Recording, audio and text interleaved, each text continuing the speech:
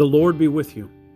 Welcome to Thin Places, the podcast channel of St. Aidan's Anglican Church in Nicholasville, Kentucky. I'm Father Lee, the pastor here at St. Aidan's, and I want to invite you to join me here each week as we join together to share common prayer, common worship, and common life. And just as the streams feed the trees on their banks till they pour in the seas, so may my life be to all those who share this wilderness road. We're starting a new podcast series here on Thin Places. For the next few weeks, we'll be revisiting a study from a few years ago in which we discuss the St. Aidan's Charter. At St. Aidan's Church, all baptized adults in tithing households are considered members of the parish. But what sets St. Aidan's apart from other communities is that we invite our members to commit to our parish charter. A charter is different from a contract because it describes a commitment each member makes to each other member. Our charter is an intentional commitment we make to each other and to our larger community to follow Christ side by side as he is building his kingdom in our midst. I hope that this series of discussions will be fruitful and edifying for you. I'll be uploading new episodes every Tuesday and Friday. You can find a link to the lesson notes from each episode in the description, along with a link in case you would like to read a copy of our parish charter. And now, on to the discussion. So for the next several weeks, we are going to be talking about our charter, what it is about our charter that defines what it is that we do as a parish, so that when we get to August 31st, which is of course the Feast of St. Aidan, we will all be ready to sign the charter again this year. Okay? So we're talking about the charter. So we talked about, like, just generally, right? We talked about what a charter is and what it does, and then we read it together last week. So this week we're going to start by talking about the first principle of our charter. What is the first principle? Who remembers what it is? It's big on the board behind me. Availability. Right. It's big on the board behind me. It's kind of the same size as it. Oh, yeah, no, it is big. It's up at the top. Tippy top. Up there. Okay. So let me tell you guys, explain this word. There's these two words. We call them our principles: availability and vulnerability. Now, I didn't come up with those words. The Vestra didn't come up with those words. We stole them, like all good church planters do, from another church plant. Okay. So these come to us from a new monastic community in Northumbria. What's in Northumbria? Your mama. Could be that. What's in Northumbria? Lindisfarne. Lindisfarne is in Northumbria. This is called What is Northumbria? Northumbria. Northumbria is the region in England that is south and east of York. So it's the northern part of England on the east coast. So there's an island there called Lindisfarne, which is it functions sort of like the spiritual heart of England, at least during the formative years of Christianity in England. So from 600 until it was abandoned in right around the year 1000. Shortly before the French arrived, it was abandoned because of Viking incursions. So for 400 years, this was the center of Christianity. Everything that makes Christianity British begins there. Okay? Everything that happens in England and in Scotland and in Ireland, all of that is centered at this one place. Okay? So the community that's there now is called the Northumbria community. And when we started St. Aidan's, we actually started as a small group as part of another church. And the small groups there were different because we had to agree to a rule of life together. Who knows what a rule of life is? Everybody's looking at the monk. Yeah, the monks have to Make the monk answer. What do you mean? What is the rule? It's like it's What is a rule of life? It's a rule that you live your life by. You can't define it by using the same words. It's a set of beliefs and practices that you hold yourself to. Mm-hmm. It's a set of practices that define what people who are members of a community, something that they agree to. So we called the small groups priories, and each of these priories had a rule of life. And so as we talked together, as we were putting the priory together, we decided that we wanted to be the priory of St. Aidan, because Aidan is the awesomest of the awesome saints. And we decided that we wanted our rule of life to have to be based on Celtic monasticism. We wanted that to be the shape. And so after reading and research, what we found are these two principles that the Northumbrian community sort of distilled from all of the monastic rules that they could find. And they said you could obviously make these more and more complex, because the rules for these monastic communities are fairly long and very involved, especially the stuff about fasting. Let me tell you, like, the Celts knew how to fast. Dolly, no balls in here. Go put the ball back in the nursery. It doesn't come back out again. So the Celtic rule of life could be really complex, but what the Northumbrian community distilled it all down to is two core values. And the first of those is availability, and the second is vulnerability. So next week we're going to talk about vulnerability. This week we're going to talk about availability. So when St. Aidan's Priory became St. Aidan's Church, we carried those values over with us. And so for us as a community, as a parish, availability and vulnerability have sort of been at the heart of what we do and why we do what we do, okay? And we're beginning to see new ways of applying availability and vulnerability to all of the different facets of the way that we live the Anglican way together, okay? So tonight we're going to talk about availability. What is availability? And when I talk about that, I want us to think about these two axes that I've put up on the board, all right? There's the up, down, and the in, out, okay? And so what availability does is that it puts us in the up and the out category. Availability is an outward movement, and it's an upward movement. When I say that it's an upward movement, what am I probably talking about? Right. So when we make the vow of availability, we're saying we're going to make ourselves available to God. And when I say that we're doing this outward, I mean what? Others. Right. Others, community. So we're making ourselves available to God, and we're making ourselves available to each other. Now, this is the important question for us. What in the world is availability?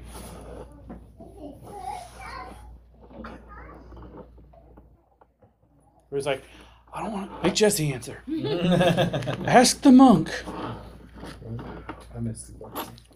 I think in a literal sense, to be present. Mm-hmm. It will, so in the community and with each other, mm-hmm. but also in our church practices. So Sunday morning and Wednesday Bible study and those kind of things. Mm-hmm. Availability empties us of selfish striving in order that we might be free to respond to the Spirit's promptings. Says the guy who read the charter. Well, that's what it does, but what is it? Like, I'm just asking, what is that word? Availability, what does that mean? I mean, I think you said last week To avail oneself. that it also means we don't get to say no to each other. If somebody needs something and we're going to be truly available, then we don't say no. Mm-hmm. If there's a need in the community, we don't say no. If there's, unless we have a very good reason, if there's a service or something that's going on, we're here because we're available for the worship of the church and we're available for the life of the community. Mm-hmm. It reminds me of Samuel's response when God was trying to get Samuel to say, "Speak, Lord, your servant is listening." Your servant's listening. Whatever God wants from him, he's going to be there. Mm-hmm. That's good. So what does it look like then? Just there's not a hard and fast right, wrong answer here. What does it look like for us to be available to God? To have a regular prayer time, but I'm trying to think of consistent prayer versus crisis prayer. Right. Mm-hmm. What's a way that we do that? The little bring books that you guys didn't bring with you tonight. That's because they're bio-deadly. So we can Right. It's real good for morning prayer and stuff. That's what mine is, Ling. You come look. You can come look. It's sitting right there. He does. Yeah, this is one of the reasons that we did that because it's really hard to do prayer regularly and to do prayer well, right? Because as soon as we're up in the morning, we're out the door. And as soon as we get home, we are spent. And it's really hard in the midst of all of that to find time to sit down and to simply say prayers that aren't, oh God, oh God, oh God, oh God, oh God, oh God, oh God, oh God, right? Like, as you're, trying to turn from, around so that the cop doesn't get there. What do you need? Thank you. Awesome. Let's put it up here. You can have it back later. So what does it mean for us to pray consistently? Well, this is one of those ways. The little green book distills the giant prayer books that we have down to very simple, easy, accessible ways of doing daily prayer, right? Evening prayer, morning prayer, the litany, prayers before communion, prayers for normal things. Like, this is one of the ways that we do that. How else do we make ourselves available to God?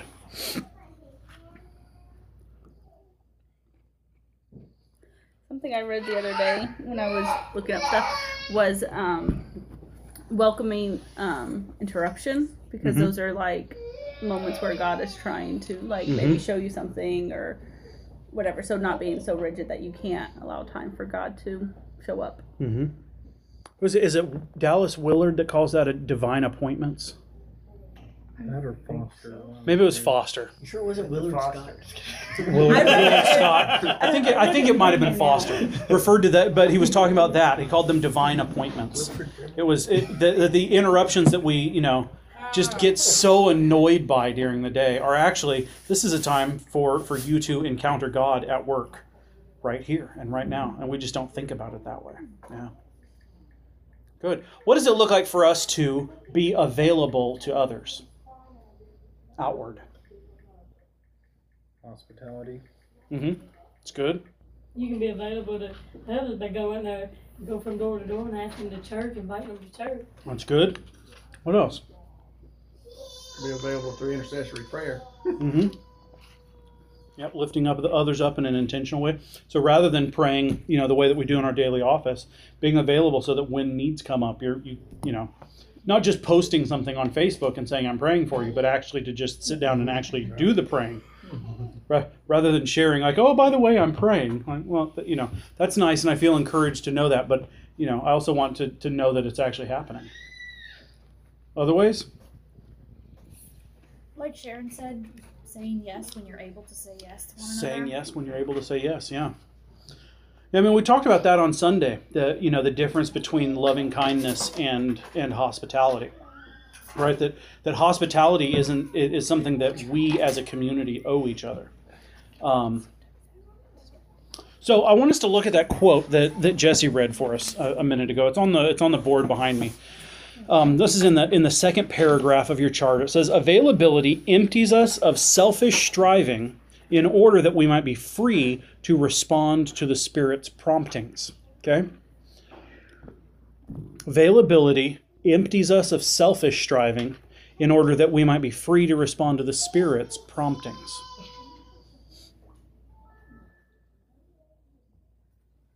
So what we're admitting here is that we live in the midst of tension, right? Because there's part of me that just wants to be left alone, right? And that's what availability struggles with, because, obviously a lot of us are introverted. That's just sort of, part of our group identity. We have a lot of introverts, and those kinds of people definitely, want to be left alone. But that's not specifically the kind of being left alone that we're talking about here, right? Like there is absolutely a way that introverts selfishly, and so I mean sinfully, push people away from them. Okay? Like there's a way that introverts do that, and introverts know when they're doing it. But that's not specifically what we're talking about here. What do you think that this means when I say selfish strivings? Right? We're all tempted towards selfish strivings. What are we referring to? Focusing on ourselves? I think it's kind of focusing on ourselves over and against the needs of other people. Stepping on people's necks to get up. Mm-hmm. Yeah. To get ahead. Mm-hmm. Setting goals that are Because it's not necessarily ignoring self-care and knowing when, as a group of introverts, there may be times that we need to recharge and need to, to say no to something because we're not going to be able to be fully present because of whatever's going around. So it's not that, but it's, saying no to things when we could be there and when we could be available and when we should be there and should be available. But we say no anyway because we just don't want to, or it's uncomfortable, or, it's going to be inconvenient or whatever. All right. What about the Spirit's promptings, right? The reason that we're setting aside selfish striving is so that we can respond to the Spirit's promptings. I feel like so many people keep themselves busy So they don't have to focus on what actually they're being called to, or the Lord's asking them to do, or what's happening around them. So they just find that tedious, boring, selfish things to keep themselves busy, so they don't have to listen to what the Lord might be calling them to do, or even what their community is needing from them. What is that saying? It's like awareness and listening. Idle hands are the devil's playground or whatever. But I feel like so many people take that so seriously that they just consume themselves with trivial nonsense. And don't just sit and wait on the Spirit. Well, here's the what we said here, the central question. The central question is, what does it look like for us to choose the Spirit's promptings over our selfish strivings? So I need 5 people to look up the passages that are on the board. Each one takes a different one, obviously. We're not going to read all 5 of them 5 times. I'll take up the last one. All right. There's Matthew 10. I got John 13. You've got John 13. Got Mark 10. You've got Mark 10. I do Matthew 16. Matthew 16. So he's with Mark 1. Who wants Mark 1? I'll do Mark 1. All right. Mark 1.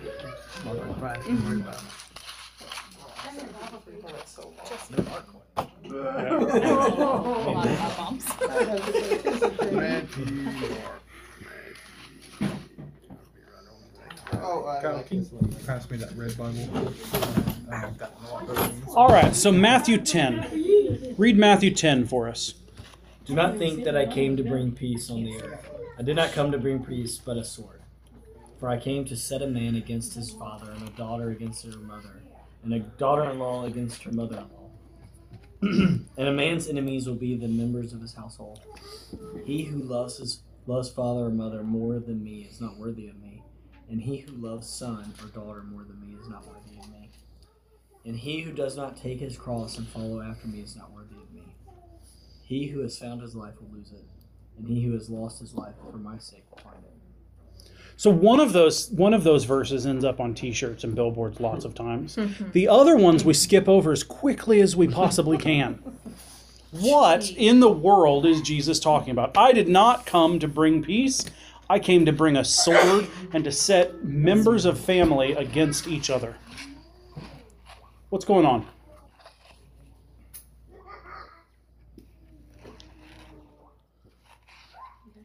Jesus also sounds very egotistical.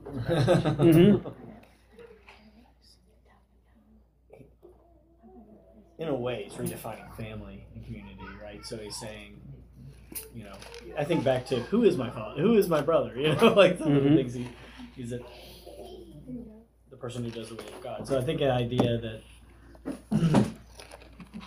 the kingdom can cause divisions within maybe those relationships as they stood. If you start taking the message of Jesus seriously, there might be some people who are pretty unhappy with you and the things you are doing and saying. Even your family. Family systems don't like to change. Well, a therapist key in. Yes. Oh yeah, family system. No work. What else? No work. Probably poor hermeneutics. They do great and touchy-feely good stuff. What else? Remember what we mentioned just a minute ago. What are the two ways of receiving aid in Mark or in Matthew's world, right? Listen to the passage the way the first hearers did. Remember what we talked about on Sunday about hospitality and loving kindness.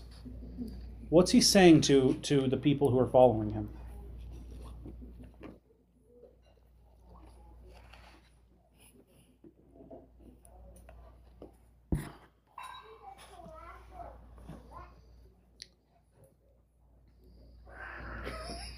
It's like, I mean, he's saying to put him first. That he is more important than your father or your mother or your loved one. He needs to be at the top, and that's because in order for you to fully love that person, you need to love him. He is the ultimate source of love. So, I don't know about other people's family, but my family, it's a whole bunch of, you know what I mean? It's a whole bunch of it's so easy with your family to think that things are all right and you can just do whatever you want to. Right. But there's still that stigma of, but it's my family. Like, other people can't make fun of them, but I can make fun of them. That kind of thing, you know? So it's kind of like breaking down all that BS. Right. Maybe not. Yeah. What did we say is the difference between hospitality and loving kindness? You do hospitality because it's the right thing to do.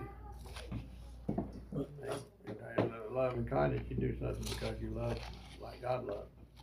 I don't know what y'all said about it. I was kind of thinking, you said something Sunday that maybe I missed the point, but I'll go ahead and say that. But I was like, hospitality was outward, which you owe to the stranger, and loving kindness was like this fatherly act. This is like given. These are people that they sit at the table because they just do. You know what I mean? Does that make sense? I don't know. Yeah, that hospitality is not something that you and I, as members of the church, can give to each other. We can't be hospitable to each other in the way that the New Testament talks about hospitality, because that doesn't exist. That's not, you and I, well, we're getting ahead of ourselves. In my household, I can't be hospitable to Joe and Patty, right? I can't offer hospitality to them. What I can do is offer kindness in a loving way. The scripture calls it loving kindness because I owe it to them, right? I'm not allowed to say, no, you guys can't come over and have dinner tonight, right? I don't get that option in the New Testament world. Now, obviously, we live in a culture that's different from that. So that's why it's important for us to hear this the way that they heard it. Right, but that's what it's saying. Hospitality is complete and utter gift because it's something that I give to a stranger. So it's a way that I publicly demonstrate that all of the care and provision that I've received from God is given to the stranger. Loving kindness is not that. Loving kindness is something entirely different. It's something that's owed to members of my household. So think about this passage again. Jesus is saying to his followers, if you want to follow me, you have to reject the loving kindness that protects you and keeps you safe right now. You have to leave that behind and rely on my protection and my provision for you. And the protection and provision that your new brothers and new sisters are going to offer. Right? What he's saying is, you're going to have to set aside all of the things in your life that make you comfortable and all of the things in your life that make you safe. That's what it looks like to follow me.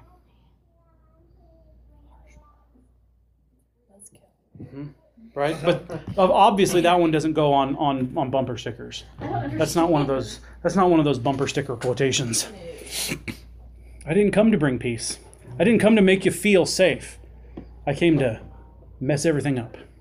That's probably the way that... Take names. Literally. It's probably the way it shows up in the message. I came to mix it up. Oh, sorry. All right. Who's got Matthew 16? That'd be me. Go for it. Then Jesus said to his disciples, "Whoever wishes to come after me must deny himself, take up his cross and follow me. For whoever wishes to save his life will lose it, but whoever loses his life for my sake will find it. What profit would there be for one to gain the whole world and forfeit his life? Or what can one give in exchange for his life? There you go. This one is slightly more straightforward. There's less cultural stuff that we have to unpack here. What is this teaching us about being available to each other?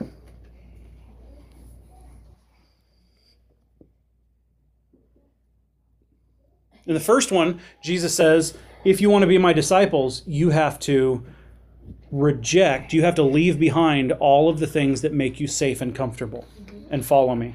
Now, what does he say? Just suck it up and do it. Mm-hmm. I really feel like he's like, just do it. Just do it, right? He says not only are you going to have to leave behind the things that make you safe and comfortable, you're going to have to leave behind The things that make you safe and comfortable. the things that make you, right? It's almost as though he's repeating himself over and over again because they and we still don't get it. Because they still just are standing there. That following Christ means leaving behind all of the things that make us safe and make us comfortable. It's like when you get to a four-way stop and all four people. Why? Like, who goes? Why is it that Jesus is calling us, his disciples, to leave behind the things that make us safe and comfortable? Because Christianity is not safe and comfortable. It weighs us down. They separate us from God. It's so easy for them to become idols. Right. Which is, of course, what we're talking about, right? Safety and comfort are part of those selfish strivings, right? Because it's this trap. We feel safe and we feel comfortable, and then anytime something comes up, we need to try to make ourselves feel safe and comfortable over and over and over again. Those two words are like the antithesis of availability and vulnerability. Right? Safety is not vulnerable. Right. Safety is vulnerable. Safety is the opposite of vulnerable. And availability most often is almost always the opposite of being comfortable. Yeah. So the call for us here is that availability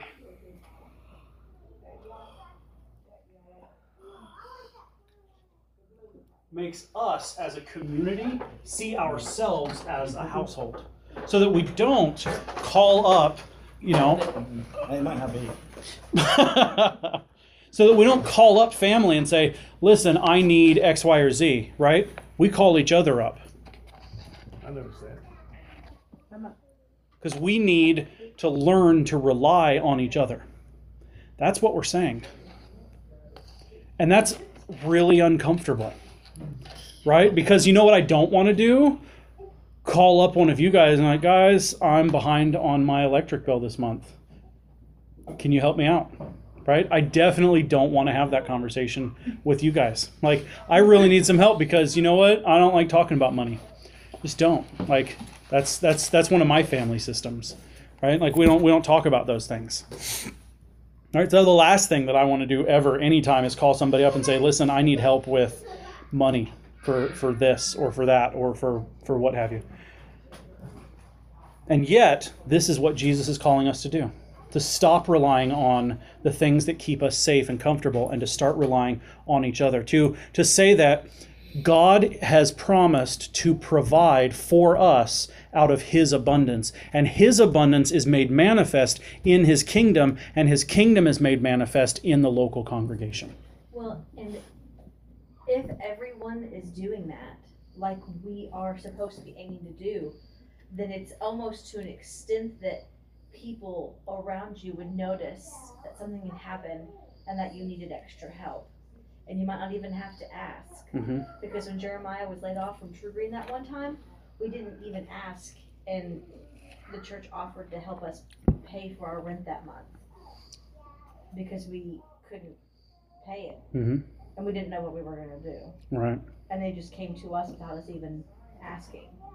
So I think that when everyone's in that state of vulnerability and availability, that we see that stuff in each other. We see when someone's hurting. We see when someone is having issues. And we're going to spend a lot more time talking about that next week, because obviously the two, availability and vulnerability, are completely tied together. You can't separate the two of them out, because part of us being available to help is that we are each in a reciprocal, right, in a back and forth way, being vulnerable together. And so we know each other's needs and we care for each other's needs, rather than farming each other's needs off to, to this social service, or farming them out to so-and-so's family, or whatever that ends up looking like, whatever that safety net that we all sort of carry around with us looks like.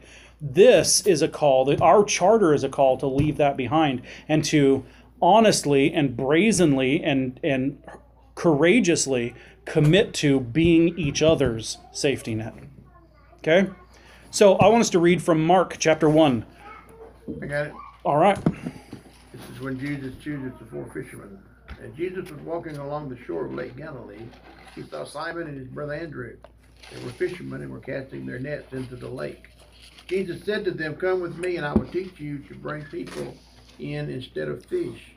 Right then the 2 brothers dropped their nets and went with him. Jesus walked on and soon saw James and John, the sons of Zebedee.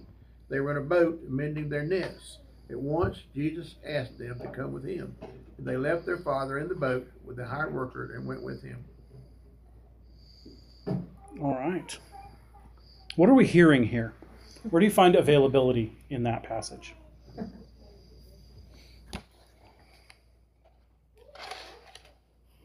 They were stepping into the unknown.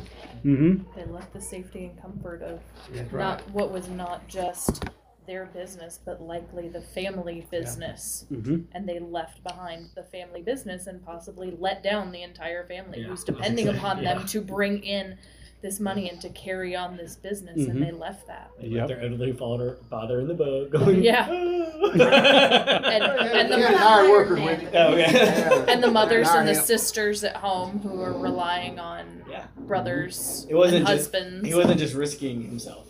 Yeah. Right. It wasn't just their boat and their livelihood. It was the family. It was all of the people that were relying on them. Mm-hmm.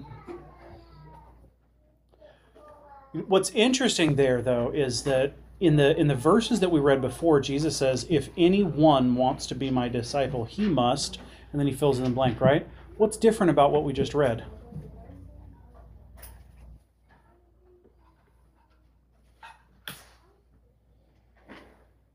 Figure out what to do. Figure out what to do on their own. They do? But the key word there is they. They had someone with them. Mm-hmm. Makes it easier. Mm-hmm. They're walking side by side.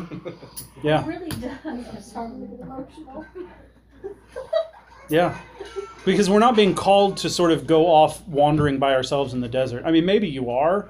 But we should sit down and have a talk, because God calls people to go wander alone in the desert. Like, that totally happens in Scripture and in the history of the church. So there's room for that. But generally speaking, the way that he has revealed himself to his people generally, right, is that he calls groups of people. He doesn't call one person. Sometimes he sets aside one person as the caller, right? But he gives them the job of calling others, calling the group together, calling God's people together, right? So let's read from John 13.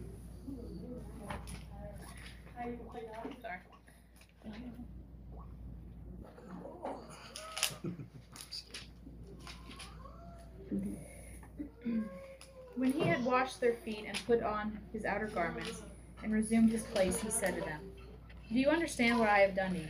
You call me teacher and Lord, and you are right, for so I am. If I then, your Lord and teacher, have washed your feet, you also ought to wash one another's feet. For I have given you an example, that you should do just as I have done to you. Truly, truly, I say to you, a servant is not greater than his master, nor is a messenger greater than the one who sent him. If you know these things, blessed are you if you do them." Mm-hmm.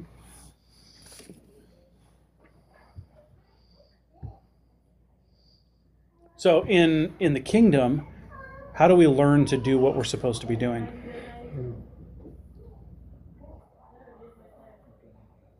By looking at Jesus. Read the instruction book. By looking at Jesus. What is it that we see Jesus doing? And then we do those things. Right? Which, sounds a lot simpler than it is most days, at least for me. I don't know, maybe you've got it figured out. I don't know. That's how it is for me. what does it look like? What's the simplest, most practical way that we can do what we see Jesus doing?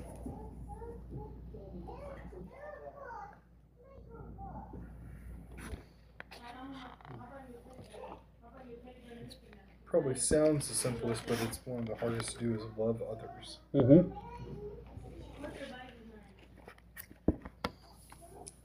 What does it look like for us to do that, like in a practical way? Listening, Mm-hmm. talking to each other. Washing feet is a humble act of service, service. Mm-hmm. Inviting them to be a part. Mm-hmm. Yeah, inviting them into the community. Here's what I want to suggest to us.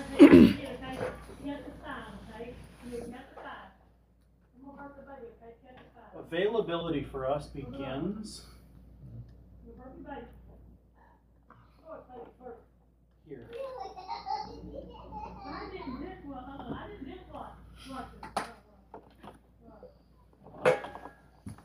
Okay? It begins with common worship. What do I mean by common? Communal. Yeah, all of us together worshiping. That the way that we learn to see Jesus doing what it is that Jesus does is by reading Scripture together and by praying. Like, those are the things that Jesus teaches his disciples to do over and over and over again. That's the example that he lives for them, is somebody who is constantly immersed in the narrative of Scripture, and somebody who is constantly immersed in conversation with his Father. Right? That's the very first thing that we see in Jesus' life and in Jesus' ministry. When we say common worship, what we're talking about is what you see in the third paragraph. Right? That the way that we enact our practices of availability and vulnerability is committing to a life of common prayer and worship. So when the church gathers to worship, we gather. When the church prays, we pray. When the church fasts, we fast. When the church feasts, we feast. Why? Why is that central to the way that we live out availability and vulnerability? Puts us all on the same page. Same focus, like our hearts are in the same place. Mm-hmm.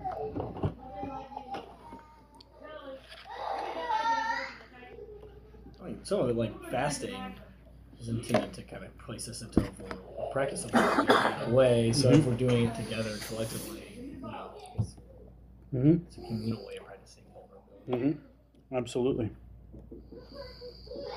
Well, I think the last phrase of that last sentence kind of said, God illustrates through us what the kingdom looks like. Mm-hmm. That's what he wanted the Israelites to do, and they failed. Mm-hmm. They were chosen people to choose what God was like. They didn't do it. Mm-hmm. God wants us as Christians to show when we gather together. What if we don't gather? I'm a member of that church. You go, and I never go up there. You know, what does that say to people that are not believing? Mm-hmm. And also, like, the language that we use here is intentional. Why is it that in our charter we talk about our feasting and our fasting? Why is that language there, do you think? Because we do both of those things?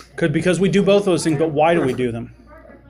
Why do we feast and fast? Because there's fullness in the kingdom and there's emptiness in the kingdom. Right? Oh. Mm-hmm. Fullness and emptiness. And the church narrates fullness and emptiness. Jenny How? just inspired me never to volunteer a comment. See, fullness and emptiness. It's like, I have stupid answers.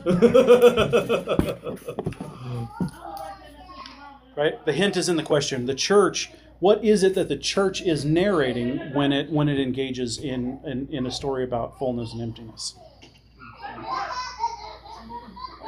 Narrating the life of Jesus. Mm-hmm. It's narrating the whole of Scripture. It's narrating the whole of Scripture, right? It's not just what it does is that it turns our worship into a giant storytelling experience. We storytell by our life together, but we as a community can't tell the story of Scripture unless we're all here telling the story of Scripture. Right. Ta-da! There you go. Fixed it. All right, everyone go home. You're done. I've downloaded my info for you. Right? Like it makes sense, but we have to wrap our heads around that, right? That what the church is trying to teach us is that in the kingdom is fullness and in the kingdom is emptiness. And we live in between those two polarities. But to live those things out, the church has to be telling that story. And rather than the church standing on a street corner with a microphone, the way that the church tells that story is by living that story. And so year after year after year, we gather together and we retell that story because we believe that the stories we tell matter. Right? Ultimately, that's what we're saying. That the way that we tell these stories matters. And that this is the story. This is the one story that matters. So let's read the last passage, right? This is the big one. Okay, Mark 10. Yeah, I didn't realize that right now. So long. No pressure. Yeah, when you finish your print, Bible study. As he was setting out on a journey, a man ran up and knelt down before him and asked him, "Good teacher, what must I do to inherit eternal life?" Jesus answered him, "Why do you call me good? No one is good but God alone. You know the commandments. You shall not kill. You shall not commit adultery. You shall not steal. You shall not bear false witness. You shall not defraud. Honor your father and your mother." He replied and said to him, "Teacher, all of these I have observed from my youth." Jesus looked at him, loved him, and said to him, "You are lacking in one thing. Go and sell what you have and give to the poor, and you will have treasure in heaven. Then come follow me." At that statement he fell on his face, and he went away sad, for he had many possessions. Jesus looked around and said to his disciples, "How hard it is for those who have wealth to enter the kingdom of God." The disciples were amazed at his words. So Jesus again said to them in reply, "Children, how hard it is to enter the kingdom of God. It is easier for a camel to pass through the eye of a needle than it is for one who is rich to enter the kingdom of God." They were exceedingly astonished and said among themselves, "Then who can be saved?" Jesus looked at them and said, "For human beings it is impossible, but for God all things are possible." Peter began to say to him, "We have given up everything and followed you." Jesus said, "Amen. I say to you, there is no one who has given up house or brother or sister or mother or father or children or lands for my sake and for the sake of the gospel, who will not receive 100 times more now in this present age, houses and brothers and sisters and mothers and children and lands, with persecutions and eternal life in the age to come. But many that are first will be last, and the last will be first." Prosperity. T-shirt saying. Refrigerator magnet. Yeah. Obviously, this is about your best life now. Right? I don't know what it means, but it's put it on the refrigerator. That's pretty good. So what are we talking about here? Right? It's one of those overused, rarely understood passages of Scripture. Well, I can tell you about the first part. The first part, if you know Old Testament history, you know that if you got stuff, if you got good things, you were blessed by God. It was a sign of God's presence in your life. Yep. So if he's saying, rich men can't enter the kingdom of God, the mark of God's blessing was on these people. That's why they're like, well, who can be saved then? Mm-hmm. God being with these people. God was with these people if they had lots of stuff. Yeah, exactly. So he kind of turns that on its ear. And he's like, nope, that's not how it works. Mm-hmm. And instead he says that the mark of God's children is what?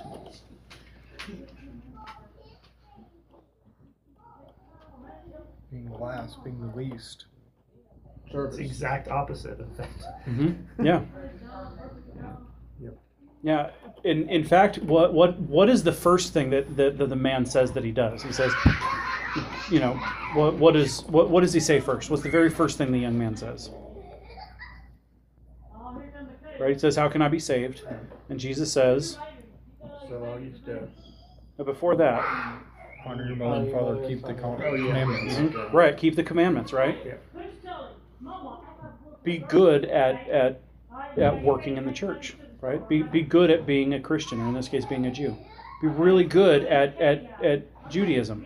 Okay, I'm real good at it, right? Because there is, in a sense, an art form to Christianity, right? We can be really good at being Christians without ever bothering to actually be Christians. And so he says, good, be very good at being a follower of God. And then what? Mm-hmm. Give everything away and follow me. What if he's not exaggerating? Mm-hmm. What if he's not? Well, I love that he says, "Oh, I've been doing that since a young age." Jeremiah over here went, "Liar." Right. I kind of wish that he would have been a little sassy dude. Snotty little punk.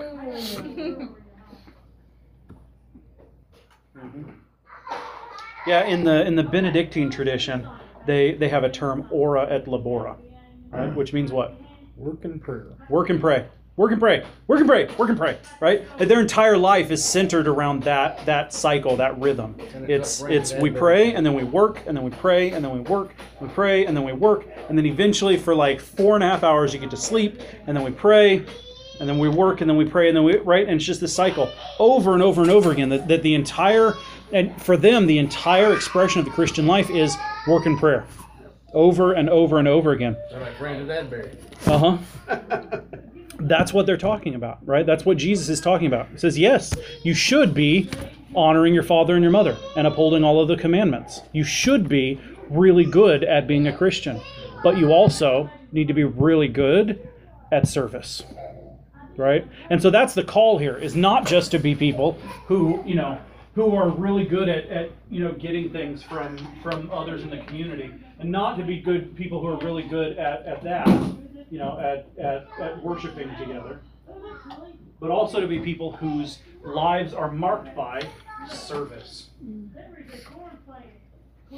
That's what availability is, right? When we understand ourselves to be a community of people who rely on each other to meet for our needs to be met, when we see ourselves as a community of people who tell God's story in our life together, when we are a community of people whose first thought is, how can I serve? That's when we begin to understand what availability is all about. It's about providing for each other. It's about serving the people on our doorstep. And it's about worshiping together every time that the doors are open. So any questions? Any questions about availability?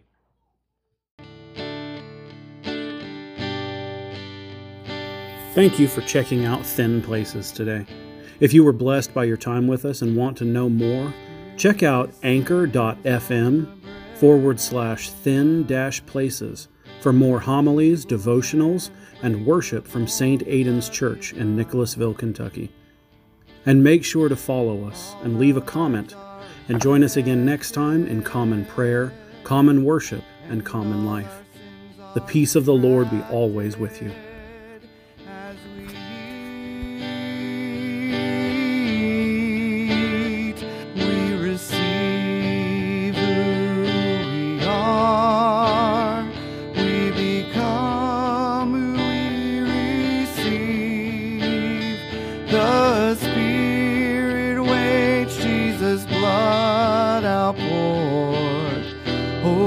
Our Father is restored.